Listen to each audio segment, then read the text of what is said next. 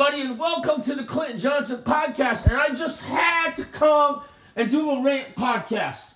So I see Andrew Wiggins trending on Twitter because he went 5 for 20 and the Warriors lost. So I look up the Warriors box score, and Stephen Curry is usually amazing. I mean, he's swished a ton of threes the last few games. But he and Andrew Wiggins frustrate me to no end tonight. The Warriors lost. I forget who they were playing, but it was a close game. And you know what? Curry and Wiggins need to not be ball hogs, because there's a guy that was thriving on the Warriors.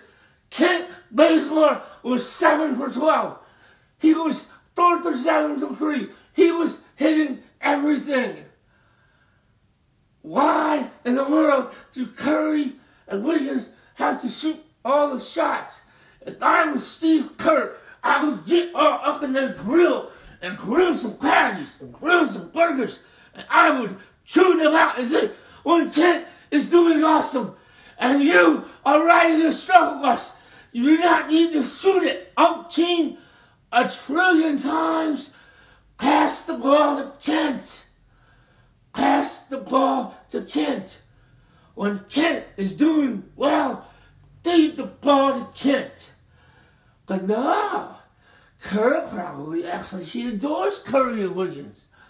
Well, I'm telling you, if I were the coach, I would get up in Wiggins and Curry's face and I would say, humble yourself.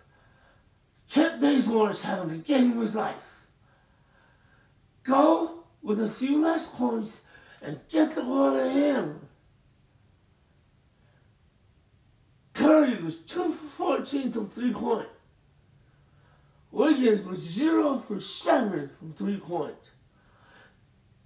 That's terrible. Absolutely terrible. I'm frustrated, and that's just me ranting. And yeah, it's abysmal.